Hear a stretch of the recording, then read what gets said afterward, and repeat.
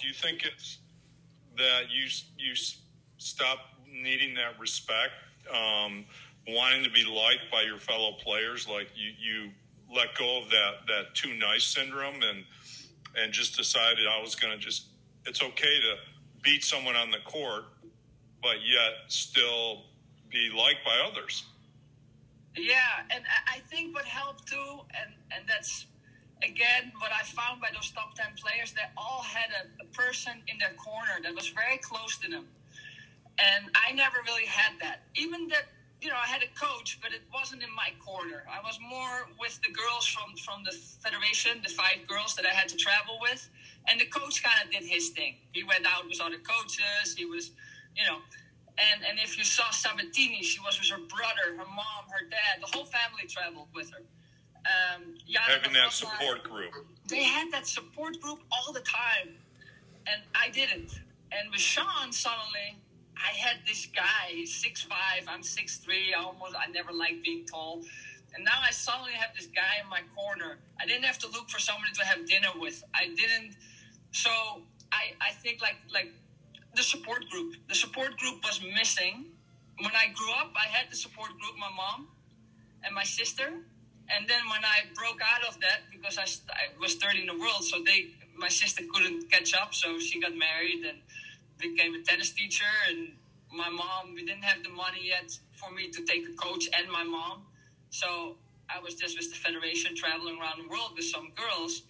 And so, yeah, I never had that close support group. And what I could see in those top 10 people, they all had a very close support group for them. So they never felt that they needed that friend or something. Roland, let's roll this. I want to be careful here because I don't want to be in the business of trolling people. So I that's me. But no, I don't think we're trolling here. I think we're having a discussion because I don't think he let her roll on his podcast. He really didn't interrupt at all. Right. She spoke the entire he had a couple. Yeah. I think there was 3 prompt questions or comments that Dr. Cohn made. Mm-hmm. And then he just let her roll. I think he could have gone on for 3 hours where he delved into things, which I think we're about to do. I don't think that's tearing somebody apart, or I think these are deeper questions that we want our listeners to. Yeah, right? I guess my the whole thing that I took from my perspective is just that, his intro is like he is the expert on psychology of tennis, or he's this expert, and I was like, I was waiting for your expertise.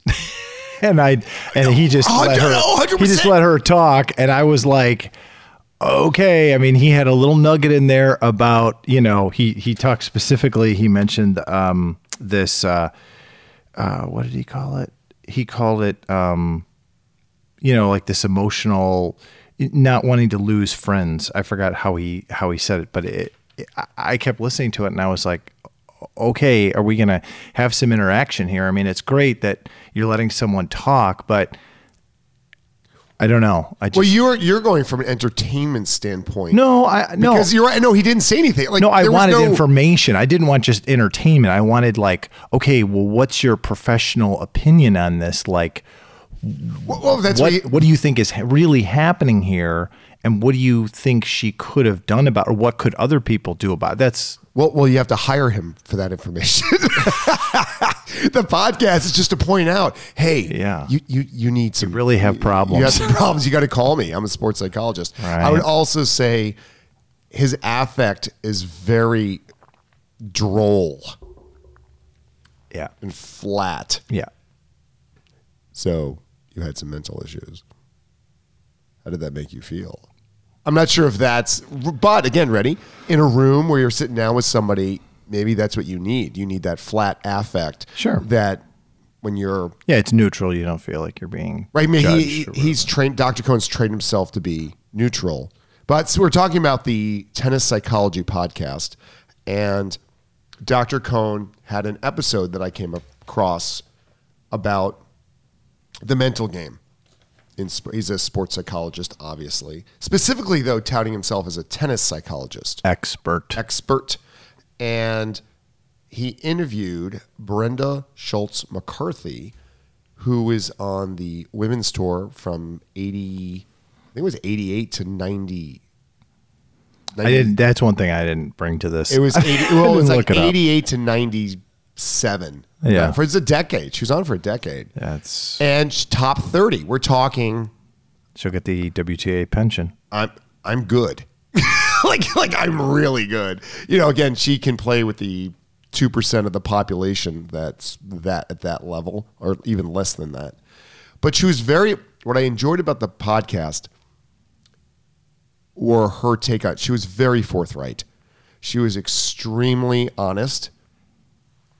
But then there were these gaps that he didn't, which is I think what you're talking about, that he didn't go into. So why don't you go first, and then I think you're gonna. I'm always curious to see if what each of us got out of No, something. I always go first. You go first. No, I really want you to go first. No, I'm serious. You go first No, you because go I'm first. always the one leading this whole thing. I feel and then, it's been a while. I feel like I would like you to go first.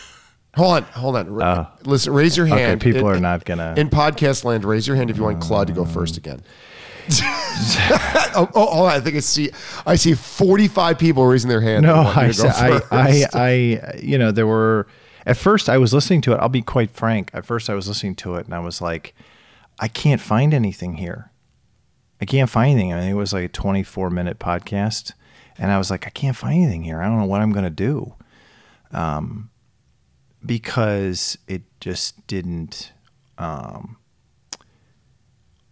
He didn't dig, and she was forthcoming, but he didn't really react much to her forthcomingness, right? And so You're getting crickets out of it. You're getting crickets. well, yeah. I mean, what did you? Yeah. So she came down and said, basically, in hindsight, her goal was to be number one. Yeah. But the question was never asked, why? And I've spoken about this in previous podcasts. What is your motivation? Why do you want to be number one? But wait, I'm sorry to interrupt you, but I thought she said in there that she always wanted to be in the top. And then she said something like, well, once you get up there, you of course want to go higher and higher and higher. Yeah, towards the end of the podcast, she had said my goal is to become number one in the world. That was her ultimate goal. And she had made the comment that when you get into the top 10, those 10 players tend to stay there Right. for a decade. Right. That's why you see the same names coming around, because they hit this point where I think it just comes together. The mental game, that's what you're seeing. That's which he didn't say. He didn't come up with that and say, yeah, when those players get there and you're in the top 10, that you're looking at the culmination and the coming together of the physical, the emotional, and the mental. And then she also touched upon her nutrition, on how bad it was actually, and her Right. ignoring.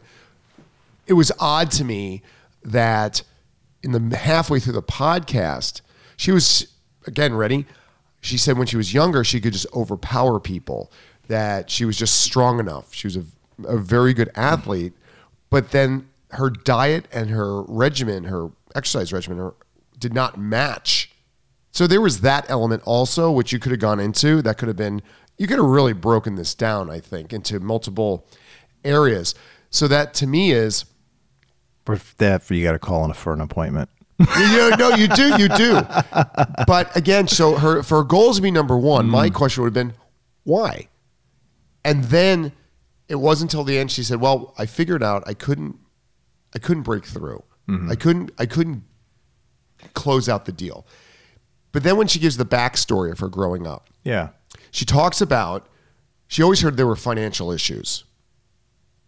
Okay. So I think she said she was from Netherlands or no, Belgium. She was from Belgium. And you only get real support if you're in the top 4 in Belgium. She was in the Federation, though. Yes, She said she was in the Federation. So she got some help when she was younger, but her sister also played. Right. And she was in the top 8. So she didn't get any help. So both parents are trying to fund Yeah. both girls playing tennis. Right. And she talked about always hearing her parents arguing over money. Money was, how are you going to pay for the lessons? How are we going to do this? Right. How are we going to blah, blah, blah, blah, blah. And then she even talked during her thing. She talked about how she was like, she had real empathy for some people coming up because she would practice with some people coming up because she knew what it was like to can't afford lessons. So she would work with people for free because she knew what it was like. So think of that. You have this person that is empathetic. That's a yes. Who's also seeing growing up her parents struggle for her to help her dream become realized. And again, I don't know if it was her dream. Again, this is that thing where you don't know where it's starting. Was that something that the parents recognized her athletic prowess early on and it just happened to be tennis? And then they pushed it? Or did she choose it? So there's that. What was the motivation? 2, if she's growing up around financial issues all the time and hearing her parents argue about it. So that was another thing that came up. And then she talked about her mom suddenly dying from an aneurysm when she was towards the end of her career, when she was trying to really break through. And she said the steam just went out because of all the sacrifices her mom had made. Everything her mom had done for her. And I'm pausing here because that's where I guess this is the psychological session where Dr. Cohn says, so how did that make you feel? You know, but that's it. And then she says, well, my mom made all these sacrifices for me. There was financial issues that both my parents sold the car, so we took the bus, so we'd have extra money. Okay, you're not playing for you now. You're playing. So if the motive, and then she said she was always worried about the money, constantly worried about the money. Well, of course that stands to reason because you heard your parents fighting about the money.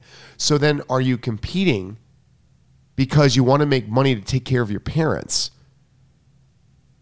I don't know if that's the mental edge you need. Well, she clearly said, for her it was not. She said so much that when she was in a tournament and she was very keenly aware of the money payout depending on the results that you achieved. So she was very keenly aware of that and whether or not that was going to be able to be for her, she could contribute to her parents. But, I think that these stories I don't think that they're simple stories where it's like, well, clearly it was the dad's vision and he was pushing it all along and that's why it was doomed to fail.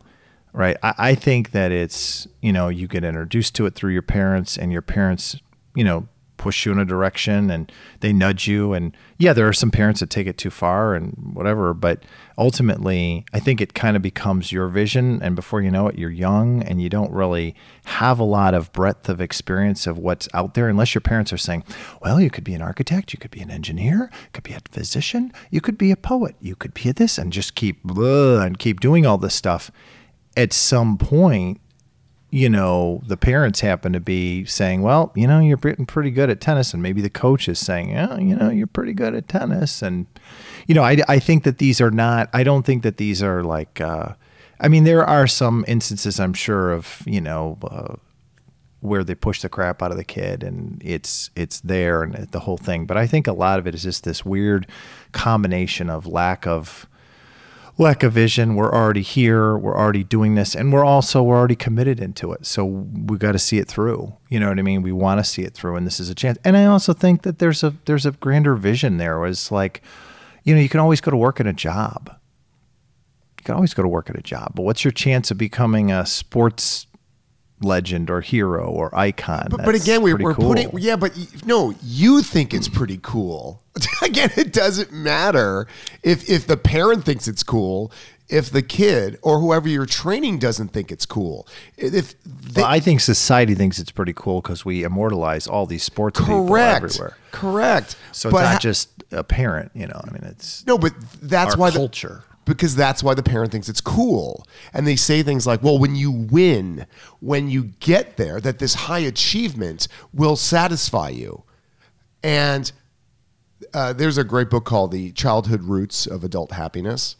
And one of the things they say he talks about in the book is that he talks about, he knows like 20 Nobel Prize winners who are miserable. And all they do is they're just unhappy. They are, people are like, but look what you did, you have the Nobel Prize. And they're like, yeah, I don't care. They're just self-deprecating because they had messed up childhoods. They're really good at something. And everyone's like, oh my God, that's amazing. But they basically hate themselves. So then people on the outside are like, oh, you're so lucky. But then do they quit after they get the Nobel Prize? No, because they don't know anything else. So it's just like a job that you do. Mm-hmm. It's the same thing. So that's like when people are like, when they look at like an actor and actress, and then the actor or actress kills themselves, like, but they seem so, they had everything going for them. No, they didn't. It was a job. It just wasn't the job that you do, so you thought it was cool. So I think that there's a parallel here to like abuse. Like if you were abused as a kid, you know, you have a choice once you become an adult. Do I choose to stay in this abusive cycle of what I've been crafted to be, that I have no self-esteem, that I am that I'm this person and I'm awful or I'm whatever, or do I seek help and do I change? And do I make a decision now that I'm an adult? You know what? I really don't want to do this, because I think there's plenty of kids who sit there and they say to their parents, I don't care that you've invested all this time. I really don't want to do this anymore. You know, and I think when you're an adult, I mean, there's plenty of opportunities to walk away. So like when you say, you know, you don't know anything else, I understand that, but I also think to myself, you have a choice. You're a functioning adult, and you can sit there and say, you know what? I came from an abusive background. I'm going to get some therapy. I'm going to try to do something here. I'm not going to just wind myself into a ball and call it. And I think you have a choice. And so, you know, the whole idea that, you know, it's kind of like I loved Agassi's book, but after I put it down and I reflected on it, I was like, wow, you know, this guy he complains that he hated tennis, and he does, but look what he's done. Like, he's turned around and he's done the philanthropic organizations. He's done all this stuff, but also he's obviously Andre Agassi. So he can get people to invest in things. He can get people to take chances and take risks. He can do a lot of wonderful things with his life above and beyond, you know, what he originally did in tennis. And I mean, you know, he's miserable up to a point, I guess, playing tennis, but yeah, but now he's got this great gift, and he's Andre Agassi, and he can do whatever he wants to for the rest of his life, for the next, 40, 50 years. And, who would buy his book if he was Andre Agassi, the casino operator? Yeah, but he had to take it back. You have to understand something, that he had to reinvent himself. He is somebody that had to... Andy Roddick's doing the same thing. He's like into real estate. I don't think he liked, I think he got to a point where he didn't like tennis. But I think what's more important here is that what is it that you don't like about the tennis? And I think this goes right back to what she's talking about here. And it's a failing on this podcast's part, because they keep saying it's the mental game, and they don't say that it's the emotional game.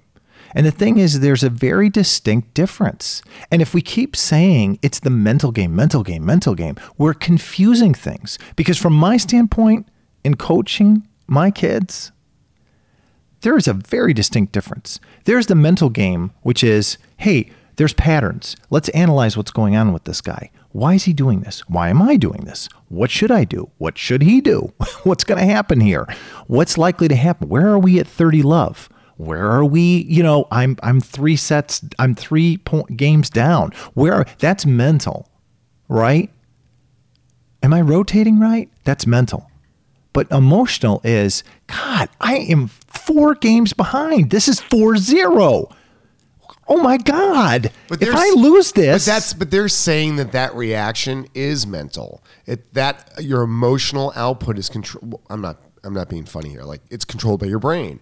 So, using the tools like she was saying in the podcast, there's breathing techniques. One thing she said there's tapping. Okay, and then he just dropped it. Like, it was a side comment. But I don't think you can get to the mental until you somehow learn to control the emotional, because clearly the emotional governs until you can control it. It governs. And that's what I'm saying, like with this whole, like, why did Steffi hate, and they talk about in the book, like, oh, I hate tennis, so do you. Everybody hates tennis, blah, blah, blah. It's a job. I'm like, okay, well, what is it? Okay, we can dispute whether you hate it or you don't, and whether you should or you shouldn't, but what is it that causes you to hate it? Because I was made to play. I didn't want to play tennis. And yes, I'm good at it, but they forced me to play. See, I don't think that's it at all. No, hold on. I'm saying, but if that's the answer, or that's the perceived motivation, my parents need money. They're making sacrifices for me because I'm a good athlete, but I'd rather be doing something else. Okay, well then that's not going to lead to happiness. That's going to lead to a job. So I think so that's that. I think that, the reason why it's so miserable is because the emotional losses are so hard. If you take a person and you let them win everything, or just about everything, they're likely to come back and look at you and go, tennis, not bad. It's pretty cool. I've won 4 slams this year. I won 4 slams last year. Pretty cool. It's tough, but I roll. I roll into it. But it's so emotionally hard to lose. And it because it dents your psyche. You've been built up to be this person. You've got coaches saying, yeah, that forehand's looking great. Oh, look at that backhand. You've got, maybe fans, who knows, but you've got parents, you've got friends, you've got peers who are like, whoa, boy, you play a mean game of tennis. Holy cow. You've got a rank. And you're like, well, I'm ranked this. I'm ranked that.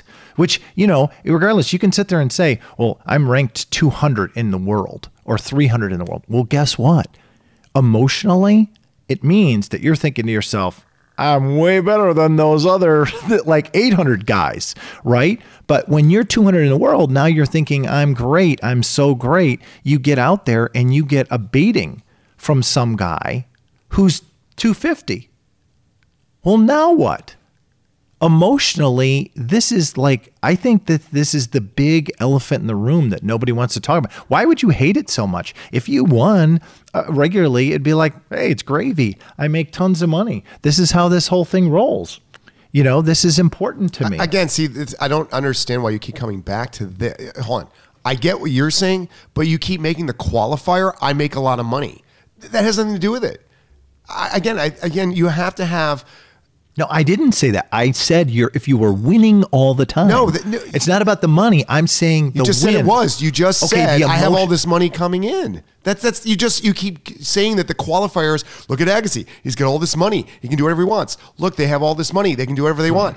If it's a job that brings you no satisfaction and actually winning all the time is not a motivator. It's kind of like, okay, what it is you use slams. You have to really break this down. You said, oh, when you're winning slams all the time, but you still had to lose other tournaments.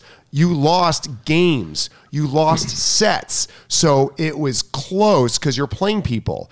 When you say things, when anybody says something like, well, you're winning all the time, it sounds like, and this is the problem, people misinterpret these things as, I should be beating everybody every single game. No, winning all the time means maybe you win out the big matches. Maybe you're not going to win every single set. Maybe you're going to win sometimes. And yes, for whatever reason, mentally, you eke out the big tournaments or whatever sport it may be. But we need to you want to keep breaking things down. That's the appropriate way to do that. Winning all the time doesn't exist, even at the top 10. But that is what you said. No, you're not getting it. I'm saying in a fantasy world, what I'm trying to get to is this point. The point is, why do you hate it? It's not at that point when you're 25 and you're on the tour, you can't blame your parents anymore. You didn't choose it. You can't. That is like saying that to me, I'm sorry, I really disagree with that. You can walk away. You can walk away. Your parents aren't going to assassinate you. You are a free human being. But isn't that? But you can walk away. But isn't that the psychological issue? That is the thing. That mentally you're still stuck in this thing that you only learned. You're stuck in this career or whatever you're doing because your parents or whatever guilt that happened when you were a kid. Right. And listen, there are some people that are strong enough to do that. And then there are other people that will cling to how they were when they grew up as self-preservation or whatever that motivator thing is. And there's so much emotional guilt attached to it that they can't get beyond that they're incapable of growth. And I know people in my life that are like that, where you're like, what you're doing is never going to work. And because they acted that way when they were younger, based on things that happened in their families, Sure. They cling to it. So you're saying there's people that will not walk away for fear that because it's a personal will thing when you're 25 and you're on the tour. Of course, everything's personal. I agree with you. Everybody has the capability of changing or making a different decision, Right. But then you've got to deal with the fallout. Yeah, you do. And then if that fallout is letting down your mom who made all these financial sacrifices, and your entire country you were the hopeful person for I don't know what that's like. I mean, Illinois isn't waiting for me to win Wimbledon right now. But my point is thing. Why do they hate it? You're sitting there, I think, saying they hate it because they were forced to do it as a kid, and they've been told that this is what they must do, and that that this is their life. And what I know I'm saying is, I think that the reason that they hate it so much is because it is emotionally draining to get out there and to go to yet another tournament. It is destabilizing and unstable. I mean, people who take 100% commission jobs, which basically that is, it's a 100% commission job. Yeah. And there's different jobs, right? There's some that are 100% commission where if you're like selling cars, you don't know where your bread's coming from tomorrow. Somebody could walk in, somebody could not walk in. Yeah, there's a list of people who might have looked at cars, but that's about it. That's very different. You can be in a tennis facility and you can be working a class and then kind of get some privates from it. That's a 100% commission job, but you kind of can get some traction or you can have some wins, right? When you show up at a tennis tournament, if you don't perform 100% as best as you can, and even on your B game and C game, you're not ascending the ladder and you're not getting a paycheck. You're not eating unless you're using savings or somebody's comping you. So there is incredible 100% commission pressure there. And that pressure is not just financial. I believe that it's huge emotional because it's like you combine the two. It's not just about the winning. It's like you sit there and if you don't win, now you're not eating or you don't have the money to pay for the next adventure. And it's like at certain points, you start after loss, digging on yourself and you're like, wow, I hate this. Like, I don't know if I can keep going with this. Okay, hold on. Hit the Smarticles button for me, please. So this one? Yeah. I love that, how it trails off. So yes. So let's just deal with what you just said. Yeah. Pressure. The skill should provide, or the task should provide the motivator. So I agree with you, except when you choose it yourself,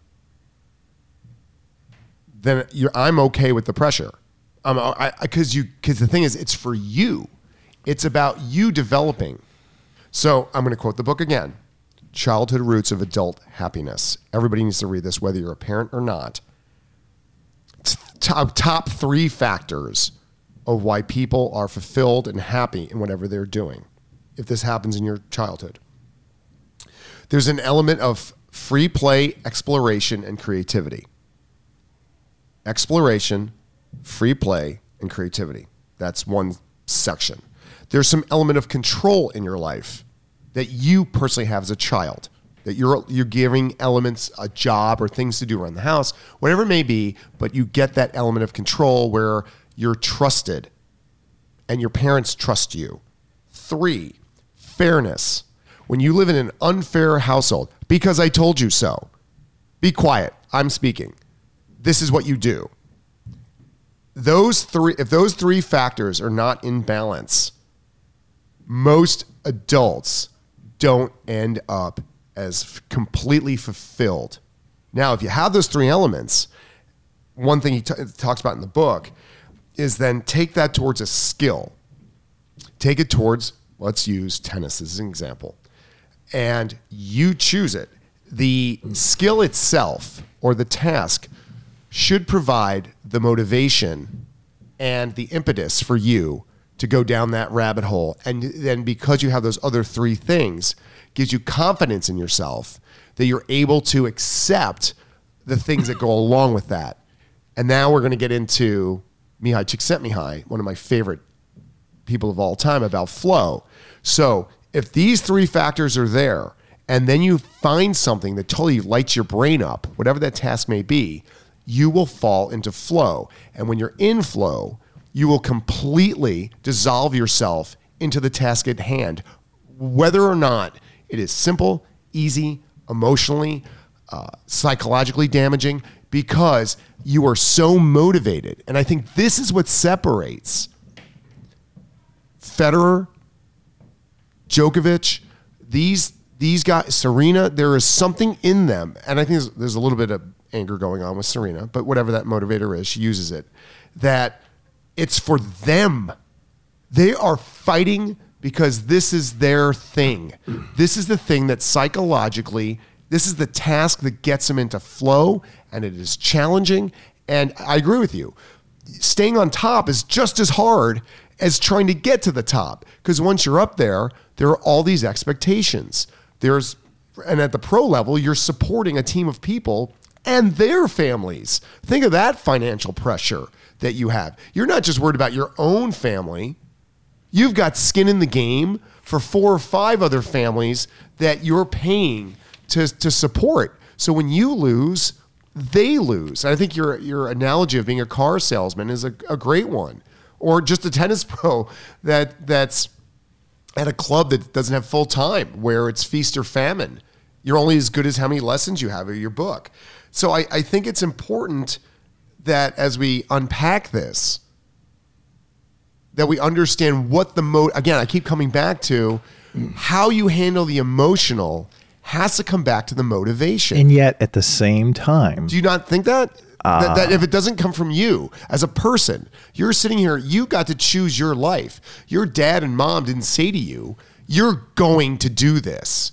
And but I don't like it, but you're good at it. You're going to do it. And once you get there, this high achievement, you're going to love it. So I got to be honest with you. I wish my parents had done some of that because not having done that, it was too freeform for me. That's my little take. Yeah, but hold on. But you deal with extremes. I'm not saying don't do that.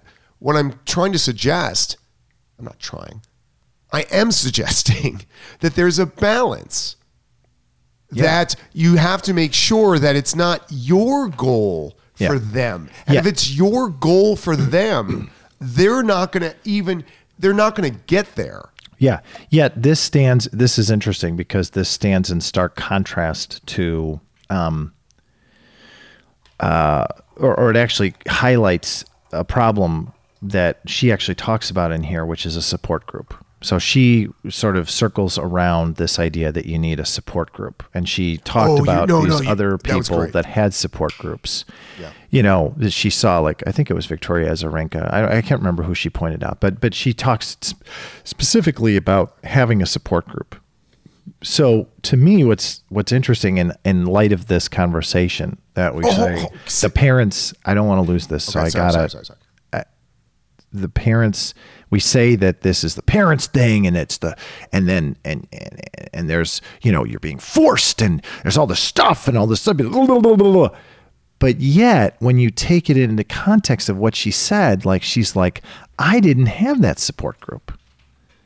she's like, my mom died and that was pretty much about it. And I didn't have that support group. And then she names 2 or 3 players. And I wrote down to myself, I was like, oh yeah, that's right. Agassi had Gil and then he kind of had Brad. So he was a little bit less. But then when you talk about Nadal, I've read Nadal's book. Nadal has like his cousins and his uncle, everybody comes. Nadal's got a posse. He's got a posse of like 10 people around him at all times. But it's not entourage, right? You told me that. No, they're good people. They love him and support him. But they have jobs. Well, yeah, they're paid. Yeah, I'm sure they're compensated and all this other stuff. But he also has, and if you look at Djokovic, I met Djokovic and his wife was right there. I talked with her. She was so unassuming. She didn't even introduce me as his wife. I was like, well, that's okay. I didn't even know. I was like, oh, I shook your wife's hand. Oh, that's not, and Federer, he's got a whole thing. But I'm saying what I think is interesting is we rail against tennis parents who are pushing people, pushing kids, and this is their whole thing. So then I think to myself, the mic drop moment is, well, if it's going to be free form and it's going to be, it's up to that person and their choice and they're going to do all this stuff, then how do you get other people that are supposed to be in your support group that are going to help you on the rise to go along with this whole thing? Because now you have to, if you go along that track, then it also has to be organic. It also has to be organic with the parents or the support group. I'm playing a lot of tennis. I was hoping that you could come to some of my matches.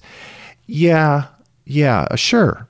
I could come to a match. Yeah, definitely. I'll come to a match. As you're feigning texting and looking at your phone right now. Like, how are you going to, like, what I'm saying is that I think that if you're gonna, and I don't want to argue about that. I'm saying, like, if you sit there and you say, well, organically, I want you to come to it on your own. Well, then also the support group people are going to have to come to it on their own, because how else are you going to get there? And that's a huge order. And I don't know that that's going to happen. And the bigger thing I want to get to is, if we're going to form these support groups, which I think players need at all ages. I'm not just talking for the pro tour here. I think this is what really Tennis Rockers is about. Tennis Rockers is about grassroots tennis players, not let's get everybody famous on here and let's talk to a bunch of famous people so we can get more sponsorships and ads, although those would be nice. We're more about talking to grassroots players and people who are keeping the game alive for the love of the game, right? And not because they're famous and they've got fame or they got whatever. And in a healthy way. Well, yeah, I'm assuming it's a healthy way. Sometimes it's not. You got guys with knee braces and arm braces. That's not healthy. But anyway. Well, hold on, but stop. Let's just, hold on. Stay on the support group, because I think you just hit it out of the park on this. I didn't think of this.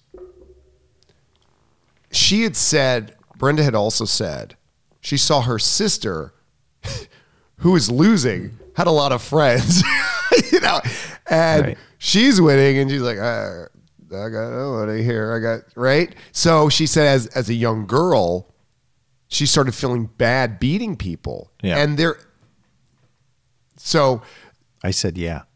No, I know. I'm trying to, I have a thought out in the ethos, and I'm trying to pull it back in. The ethos is different. Ethos is I know. Philosophy. Yeah, I know. Go ahead. Sorry. Interrupt. Hold on. In the ether, there's an ethos I'm trying to grab. Sure. I can't get it right now. It's reaching out. Having a support group of people allows an outside perspective that's not your parents. And they don't necessarily need to be adults. And we had spoken about having mentors, better players as teenagers or college players, right, reaching down to the younger players, almost like a big brother, big sister to somebody that maybe is 14 that's right, competing, and they can reach out to them, yeah, and say, you can do a FaceTime and say, hey Bob, listen, I had this tournament yesterday, and I just, I just played a D1 match yesterday, and I had right. So there's that outside perspective from someone that's actually doing it, because I think you also need, your parents can't be the end all be all of your view for the world. You need other people's perspective. And I think I have a lot of parents that say to me, I'd rather you just do this angle of it. And I get it that it's an outside perspective for the kid, that they're not going to listen to me just because of the emotional barrier that you're my parent. We talked about the barriers. There is sometimes you get tired of hearing from your parents all the time. Sure. But it makes more sense when somebody else says it. So I think that having some kind of big brother, big sister, so how do you create those support groups? And then for young juniors who are on an elite path or want to go there, how do you create those support systems and then implement them? I don't know that, but I think you're 100% right on this. But I also have to add something here, which is it starts with a vision. And the problem is that when you're talking about little kids, their vision extends about, it's very wide and not very deep. So I'd like to be a police officer, bang, bang, arrest, that whole thing. Okay, but when you talk to your kids as a parent, and I do this, so don't get mad, but I'm like, it's a really tough job. And I explain to them, you work 3 shifts and you have to see some of the worst side of humanity. So you have to see people lying to you a lot. You have to see people hurt. You have to bust people doing things that maybe... It sounds like a tennis match. Maybe. It's the same thing. People hurt, people cheating, hate you, worst side of humanity. People sounds hate like you. a tennis I match. don't know. Yeah, maybe. It's but the same thing. And I start to explain to them that, you don't get paid a ton, and you're sitting in a car and it's not super healthy all the time, and you start to develop a sense of paranoia about people that could be after you. And I start going deep into this whole thing. I show the vision to them because I want them, I'm not trying to turn them away from police work, but I'm trying to give them a fuller perspective. Yeah, but is the fuller perspective, though, going through the positives of it? 1, you get to protect people. 2, you get to drive a cool car. Unless you use the motorcycle, that's pretty cool. Sure. Right. I mean, hold on. So that's actually skewing it, because if I didn't get to the other perspectives. Well, do you sit down and write out a list that says, here are the pros, here are the cons?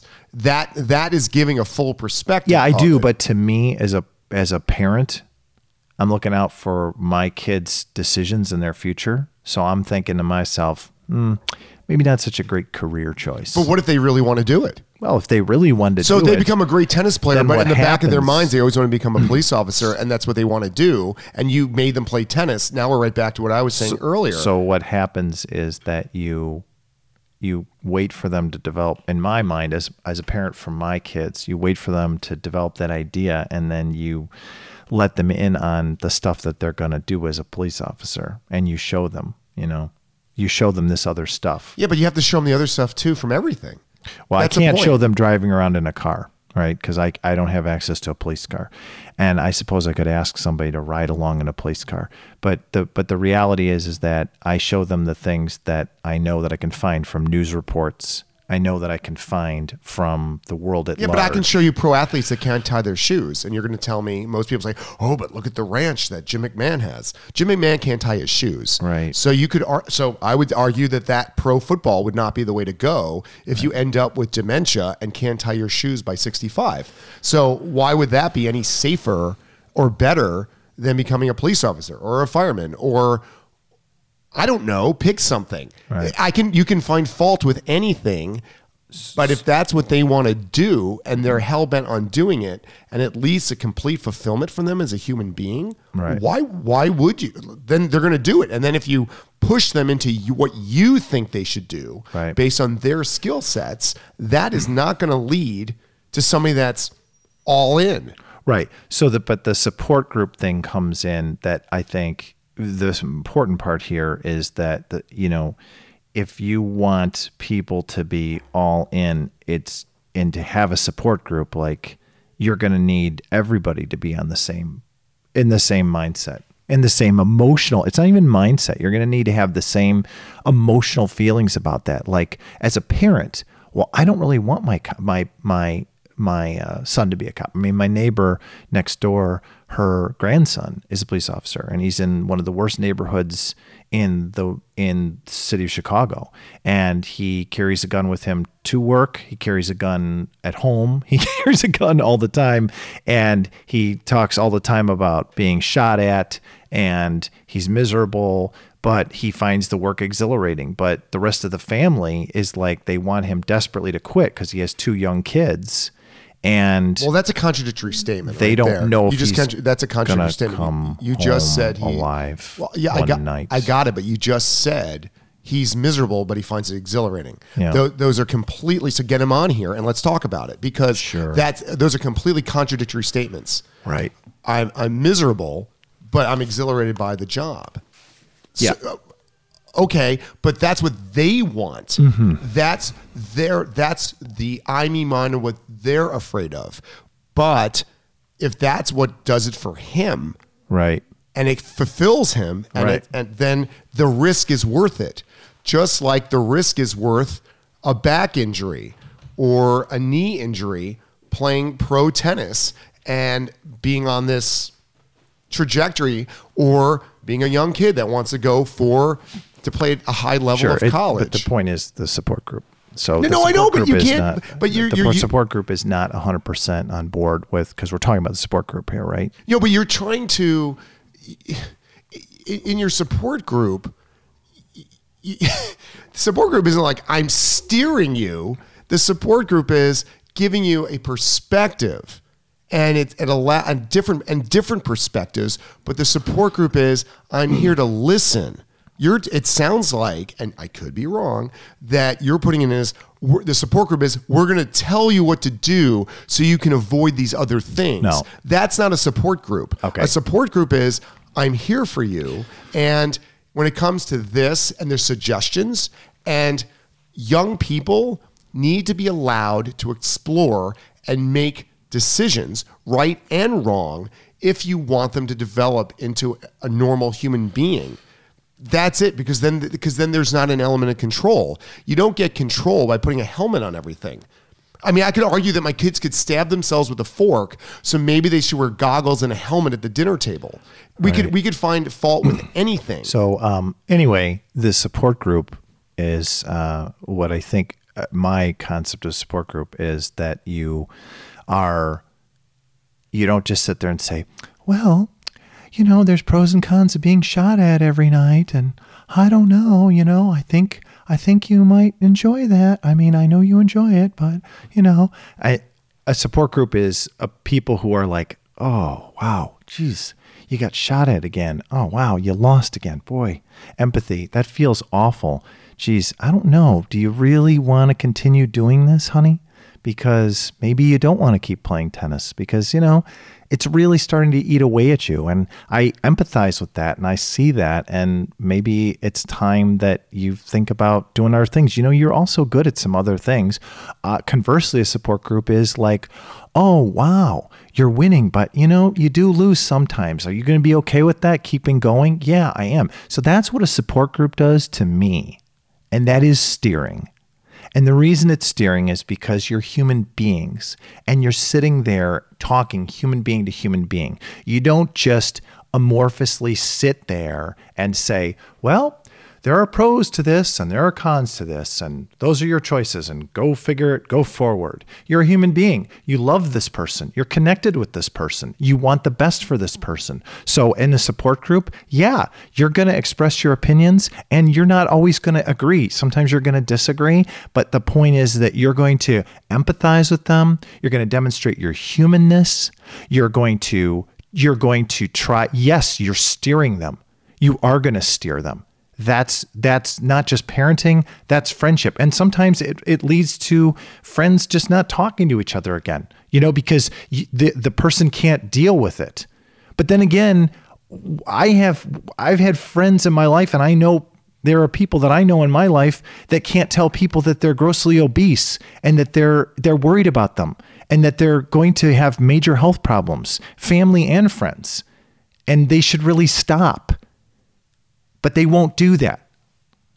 Well, that's not being a support group. You know what that is? That's ambivalence. That's fear of hurting the relationship. that's wanting to just keep things status quo. Well, that's not a support group. A support group is somebody who sits there and they say to you, then it's the tough stuff. You got to look somebody in the eye and you got to be like, maybe this isn't. And I say it to my kids all the time. I go, you know what? Maybe tennis isn't the thing for you. And they're like, no. And I'm like, no, I mean it. But I say, if you're going to do something, I want you to spend 2 to 3 hours a day doing it. So if you want to become a professional skateboarder, you're going to hit that ramp and you're going to do it, because you need to understand that whatever it is that you want to do, that you want to pursue, and that's being in a support group. So I'm not contradicting myself. What I'm telling you is that being a support group is not standing by. It's expressing your elemental humanness. It's sitting there and it is steering and it's being a part of it. And I'm 100% on this, because if you don't, it's not really a support group. Then you're just basically like a therapist who gets paid to sit there on the couch while somebody says to you, oh, things are awful. And you say, well, have you thought about this? Let me write you a prescription. I mean, that's not, I think that's why people have turned away from therapy in some levels to that therapy. People want more active assistance, and they've turned toward life coaches and stuff like that. People who are like, well, but that doesn't really always cut it. But the point is that having that support group is really key. And the key part of it is the elemental humanness that you express through your feelings. And you do steer, and hopefully you try to steer and you present both positives and negatives. That depends on what kind of person you are. But ultimately, I think all these kids need it. And I'll tell you that, I think tennis at the lower levels, especially with kids, they don't have those support groups. And I'm not just talking like a mentor buddy at the tennis club. I'm talking about parents who are at the closest there. They're paying for the lesson, so they should have some skin in the game, and not just saying, honey, how was your tennis lesson? Oh, good. Hey, listen, we've got to get you off to soccer, or we've got to get you off to this, or, you have to do your homework or whatever. That's not supportive. And that's not, it's like, oh, what happened today? Well, I went there and I was with Coach Sully, and I missed the ball pretty much the whole time. Oh, honey, I'm sorry. That's terrible. Do you know what I mean? That's terrible. Do you still want to keep going with tennis? Yeah, I want, or no, you know what? I don't like it. I don't like the kids in my class. I don't really want to. Okay, honey, I understand. I still think you should finish out the class, but so that's steering. But it's not like forcing, but you are steering. I still think you should need to finish out the class, because you got 10 sessions left, and I know you're miserable, but let's just, try to keep going here. I think you should finish what you started. So that's steering. You're empathizing, you're steering, and you are saying, and that's elemental toward being a support group. But the person needs to be able to know that they ultimately make the final decision based on your advice or how you steered them, that they're not going to be ostracized if they didn't take your advice, because that's a control mechanism from you. That's what that is. Yeah. Well, I told you what to do. I have your best interest at heart. I'm telling you that if you do it this way, that's not what's good for you. Sure. Those are control mechanisms for what you want for them. That is not a support group. Yeah. So a support group is, here's what I'm thinking from knowing you and what I'm seeing. And yes, you give all the angles, and yes, you are steering what's in their best interest because of what you care about and love about them. And then ultimately they get to make the decision, and the support group supports the decision regardless, or that person does, regardless if it actually coincides what you said. Yeah. The support group is, okay, I'm going to support you on this. If you're going to go down that I would way, add two elements to that. One is that the support group has to give a perspective. So the support group has to sit there and say, listen, you've given 4, 5, 6 years of your life to this. You've put in a lot of effort. You better be really sure you want to give this up. You want to quit this, because this is a big deal. Walking away is throwing away all this time. And then the other thing is that's that perspective. And then the other thing is listen, you have, it's a way for, you got to provide perspective, and you got to provide way forward. in a support group. It's not just this, well, here are the pros, here are the cons, and you've made your decision. And, well, that sounds good. A support group to me. All right, stop. You're going to sit there and you're going to provide a perspective. And then you're going to provide a way forward. Well, here's the way forward for you. You also have these other interests. You also have this other stuff. You should think strongly about committing yourself to one of those things so you got to provide perspective and way forward. Because if you don't provide those things and you just do it in kind of a vacuum and then let them make their decision, that doesn't give people the true support they need. So, I mean, you gotta, think about it. But that's not what I said. I agree. That's what you just said is what I said. It's not like, well, here's the pros, here's the cons. That's not anything what I said. Oh. It's what you just said is what I said. Oh, okay. So yes to all those things, but when it doesn't agree with what you suggested, right. If you then hold that against them, that is not being supportive. I think that's like a small fraction of the people that are involved in that. I mean, you're painting this like this is all these people that are holding it against the people who are, there's this big cadre of people who are jamming it down people's throats and holding it against them if they make those wrong. I think that's probably 10% or less of the population that's involved in those situations. That's a support group. What I'm saying is there are people that this is the way they support. Yeah, sure. There's malevolent support, right? Well, that's what that is. Correct. Right. And this is a podcast on don't do that. I'm trying to tell you, that's not the way to go. But this isn't a podcast on don't do that. This is a podcast on trying to figure out how we provide a really good support group and at what age we start doing that and how we do this. Correct. But then you're asking at a pro level, we're saying this person right there. So it also depends on the kind of support group and how that information per person is being disseminated to that person and who those people are delivering. But how are you going to? My point, I guess I'm saying is that when you look at the rise of a player from the very beginning, there has to be a sort of a compassionate commitment on everybody's part. It's not just this kid who has a dream and the parents go, yeah, I'll support and I'll pay for some lessons and I'll do this, because there are extreme sacrifices that are made. Extreme. It has to be that the people in the support group, the parents, it's usually the parents, but it has to be, I mean, you take it. It doesn't matter. It could be Olympic ice skater. It could be Olympic anything, right? You don't get there with just a dream and some money, people paying or whatever. You just don't get there. You got to, I mean, there's just, they lay out the vision. They provide, the support group provides the perspective. The support group provides all this. And the thing is that we just don't, that's just not, I mean, that should be like once a kid gets further along in tennis, not at 5. But I mean, maybe at 5, I don't know. But you need to start establishing support groups, and clubs and coaches need to try to help players pull that together. Like, do you talk to your parents about tennis at all, or how is this go?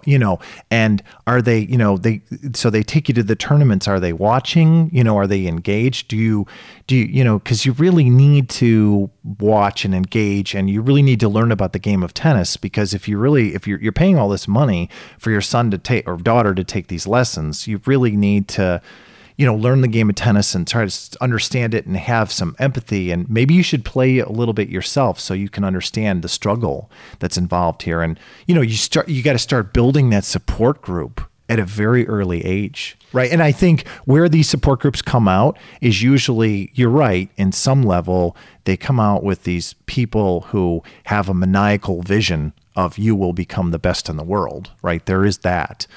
But then there's also, and I think it's really hard passionately for parents because they've been involved. If they do get involved, I think it's very hard for parents to turn it off. And I think it can become maladaptive at some point, meaning the parents like, steering because they're frustrated and they're like, look, we've spent all this time, we've spent all this money, and now you're just going to walk away and you're going to ruin your life. I think there is that maladaptiveness because it's built from the foundations of passion and commitment, but it's also gone wrong.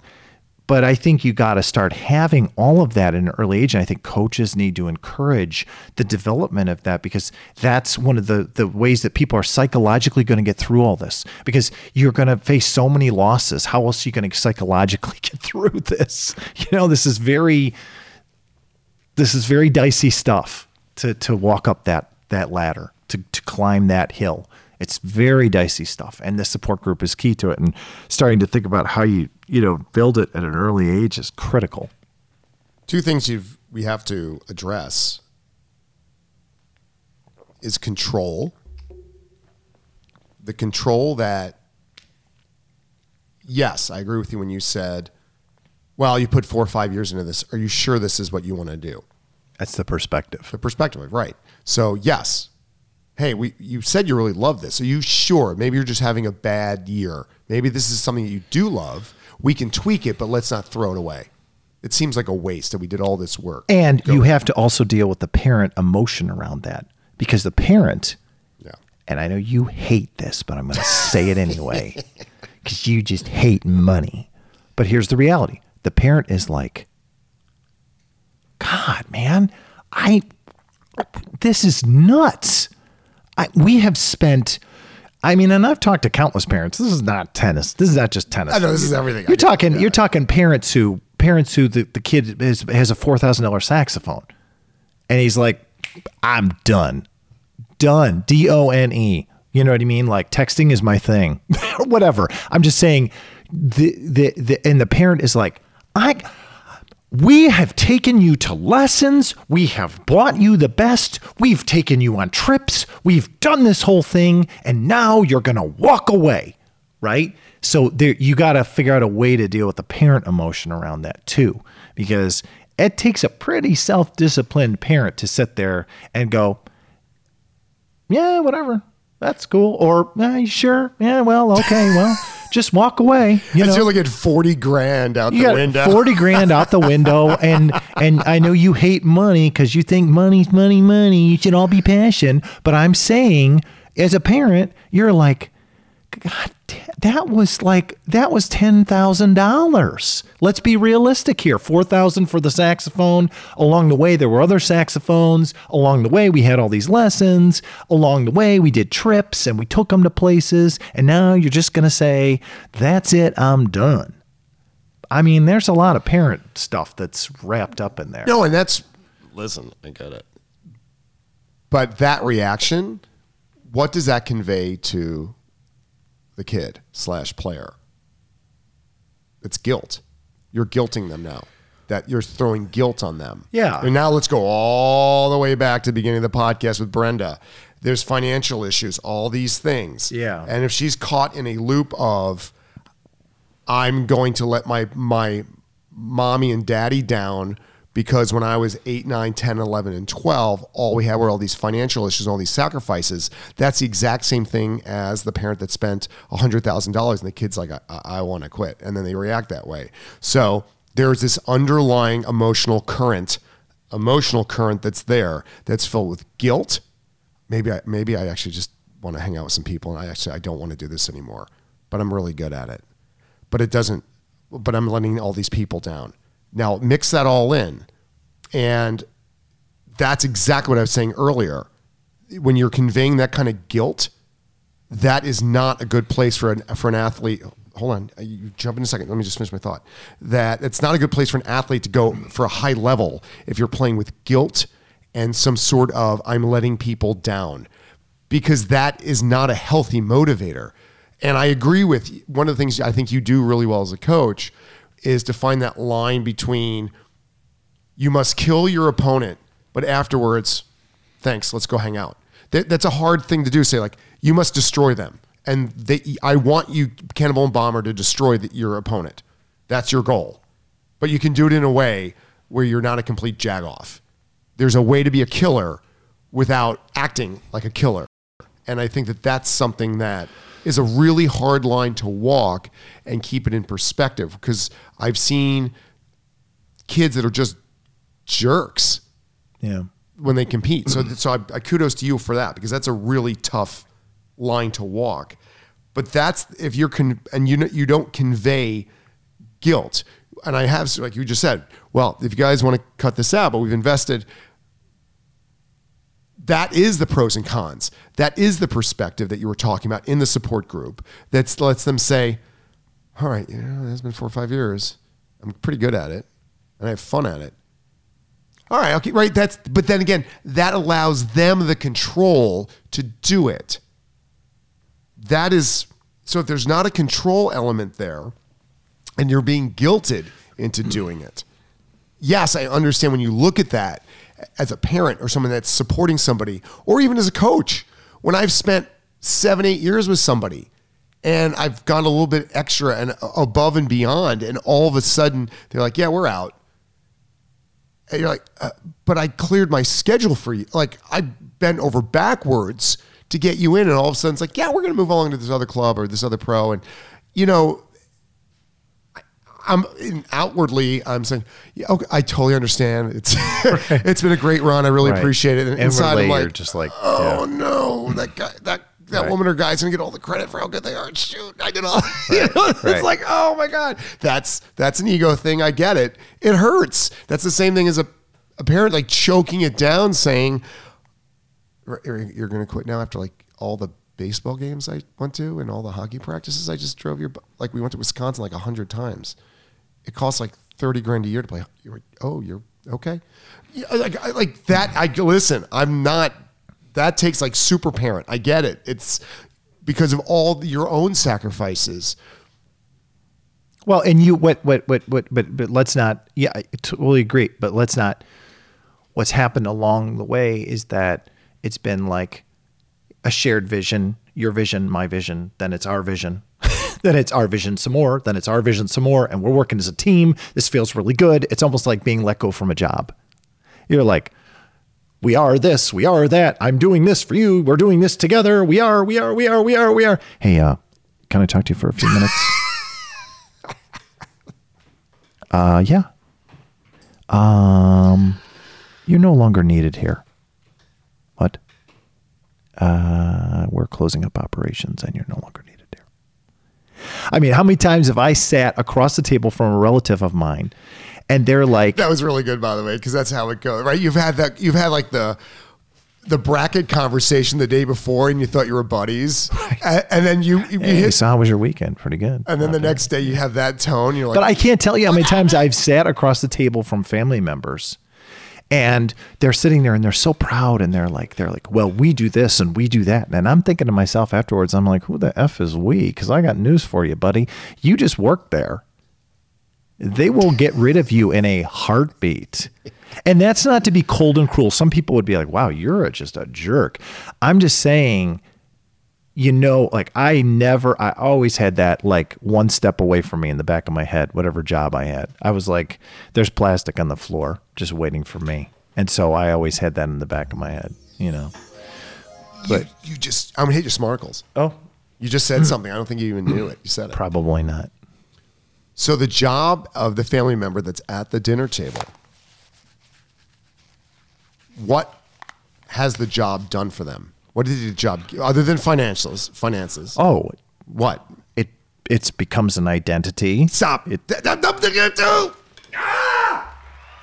Yeah. An identity. Yeah. Woo! Love the fade out. Becomes an identity.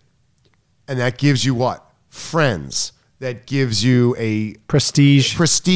Yeah. Maybe it gives you money. It gives you support. It gives you a thing. Yeah. Even if the job is bad for you and doesn't really, and this is going to sound contradictory, which you can jump on me in a second. If it doesn't actually maximize who you are as a person, but because it gives you fulfills certain elements that are important. But to it could be a false identity but because it gives you any sort of identity. So what happens sometimes with, I think, athletes when they start younger and they get really serious super early, there has to be a balance found between what you said as far as really mastering artistry, where you have to really put in the time. And I agree with you. It takes 2-3 hours a day. Absolutely. Bar none. But that takes a very special person to put that in with the right support system. But what happens then when you start doing that, you start forming an identity. And I've seen this over 20 years of coaching. Sure. Where and we do it now with these signs around the North Shore. My kid's a soccer player. My kid, and they all put their signs on, right? Their identity. I see people graduating from grade school with signs. I'm like, grade school? It's crazy. Graduation? This is my grade school alma mater? Yeah, I don't. Okay. You could, But that's human. But I think that's fundamental. We could actually do a whole show on this identity thing, because I think that's yes, and put that in the notes. That identity. So what happens is, and let's now go back to my favorite guy, Andre Agassi. Andre, call me. Love to hang out. We can listen to some Barbra Streisand together. He likes easy listening, and I think what happens is you do it so much it becomes your identity, and you're not sure if that is your identity. But then you become really good at it. But it's actually not your identity. It's not who you are. It doesn't feel like you, but you do it anyway. Regardless of the financial success, regardless of your support group, and then the support group and your family adds pressure to that identity because you're not who you're supposed to be. It's unfulfilling. It's outwardly to other people, it looks fulfilling because you're winning. You're good at it. But then you're saying, but that's actually not who I am. I'm actually the cop that likes the exhilaration. And yes, I know all of these things are really bad, but I'm going to tell you, this is who I am. right. And you feel that pressure not to explore that person. Right. And I think that you have to go into the world of mastery at any level, unencumbered by outside pressure that you have to do it. And it's funny, Sean is her husband, Brenda. We're back to Brenda now, where this all started. And I think we can wrap this up because I know this is getting long. She said that he has this, she goes, well, he's not really a nice guy. Right. He's nice to me. Right. But he has, what I think she means by that, again, that would have been something to explore in the podcast. I was like, okay, talk about this.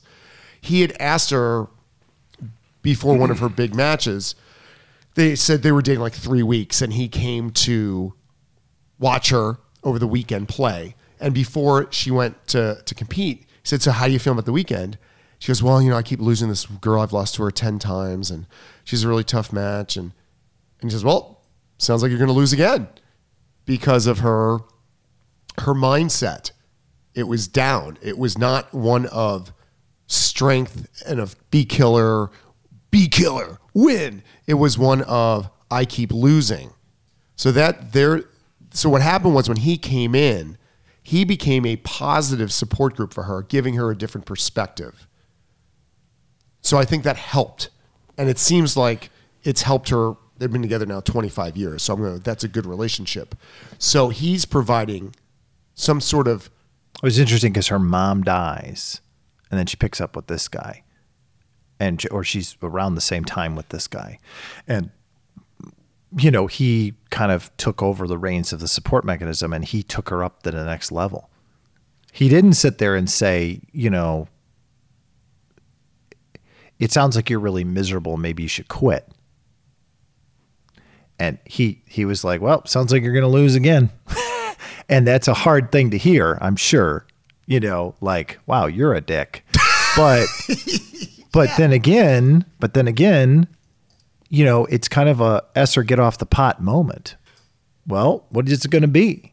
Are you really going to be this tennis player? Or are you going to move on? And that's a support group.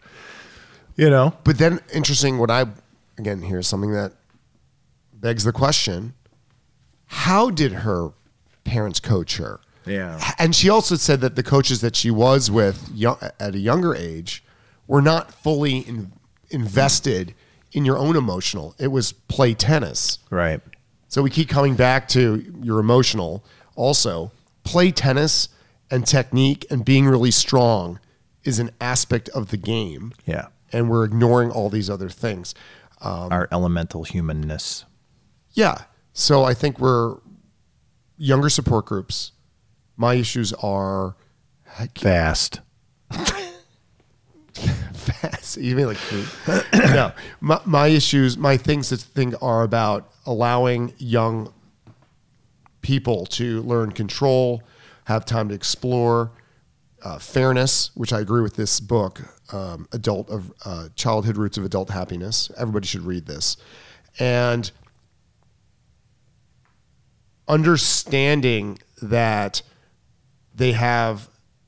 their identity doesn't get wrapped up too early in something, but still finding that balance that you were saying about the push, that without having that heavy hand of this is what I want for you.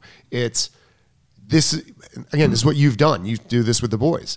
You say, you said this is what you want to do, and I'm showing you that this is it. And I can show you other famous people that have, or people at this level that have done it this way. And I think this is the way to go. That is being supportive of their mission, their dream, their impetus, their task, the thing that gets them into flow versus the thing that gets you into that. Mm-hmm. And that's very different. So when we have these support groups, parental involvement, that it has to have this balance for the player, knowing that they have control, that this could be their identity, but it's okay to walk away from it. But here are the pros and cons. And here's my perspective. But also on that. dealing with the parent thing, which is pretty important, which is like, wow, we've invested a lot of time in this. So before you would just walk away, you know what I mean? Like, I've invested a lot of time in this, and it's not all about me. I realize it's your life, but we've made this decision together. You were totally into it, and now you're not into it. Okay, fine. But, and this is just me, well, then you better pick something else. You better pick something else that you're gonna go, because you're not just gonna dabble forever. You got to pick some things that you really think, because you got to go through. The other thing is to go through the sheer exercise of seeing, well, this is what it really takes. You know, because on the one hand, we're all as a culture enthralled with the big vision. I'm going to be the tennis pro. I'm going to own a landscape company, right? But then when you actually start digging holes out there and you're planting trees, you know, and you're in the midday July sun and 3 guys haven't shown up and your bills you're running behind on your payables and your receivables are running behind and your truck broke down. Now all of a sudden things are changing. The dream, you better still, do I still love being out in the fresh air and the sunshine? Yeah, you did when it was just you working for somebody, planting a tree on a summer day, and you had your mortgage paid for by your parents. That's very different than you've got this plane up in the air that you're trying to keep aloft with 300 people on it to make sure that it doesn't crash. And things are malfunctioning on the plane. Now what? Do I still love being a pilot? Do I still love it?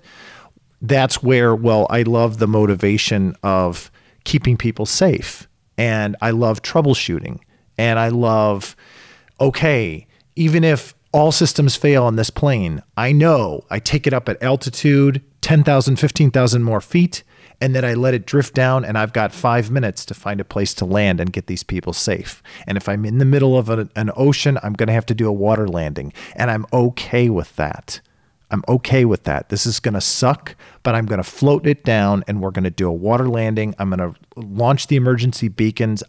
They know where we are, triangulate our GPS. We could have rescue here in about 8 hours. We can survive out in the open ocean on our rafts. This is what we're going to do. I'm cool with it. Versus, holy crap, this is not what I bargained for. I was just there to get us to Maui and back. It's very different. It's very different. So anyway. That's what I got for you. It was great. This is a good one. There's just so much to say, and I think we should at some point talk about identity. That should be a next episode. Yeah, I agree on that. This is good. You totally rocked my brain on this one. This is great. Thank you for being open to it, because I think I wanted so much more out of that podcast. Yeah, like I started out, and I think, and this is the last thing I'll say on this, I think that the thing that I bristle at is when people call themselves out as experts, the intro to that podcast is the expert in this. It's a high bar.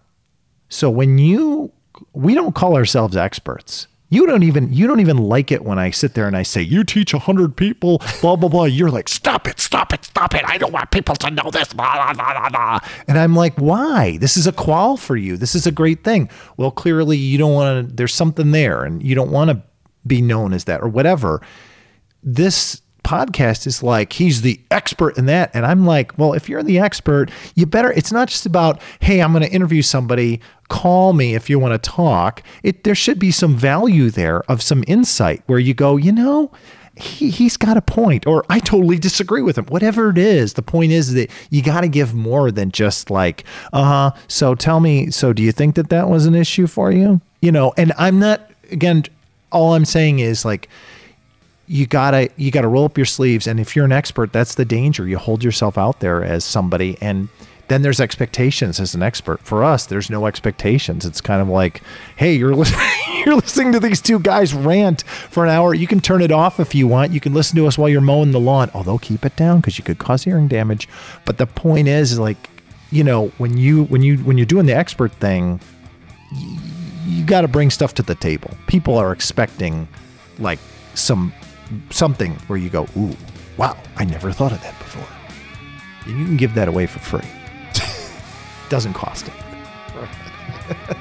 Anyway, at some point, I think that's it. That's all I got to say. This is good. Totally floozled right now. No, I think put the link onto this episode so people can listen to it. I think they should listen to it. Oh my God. Did we just go 80 minutes? We did. On a 24-minute.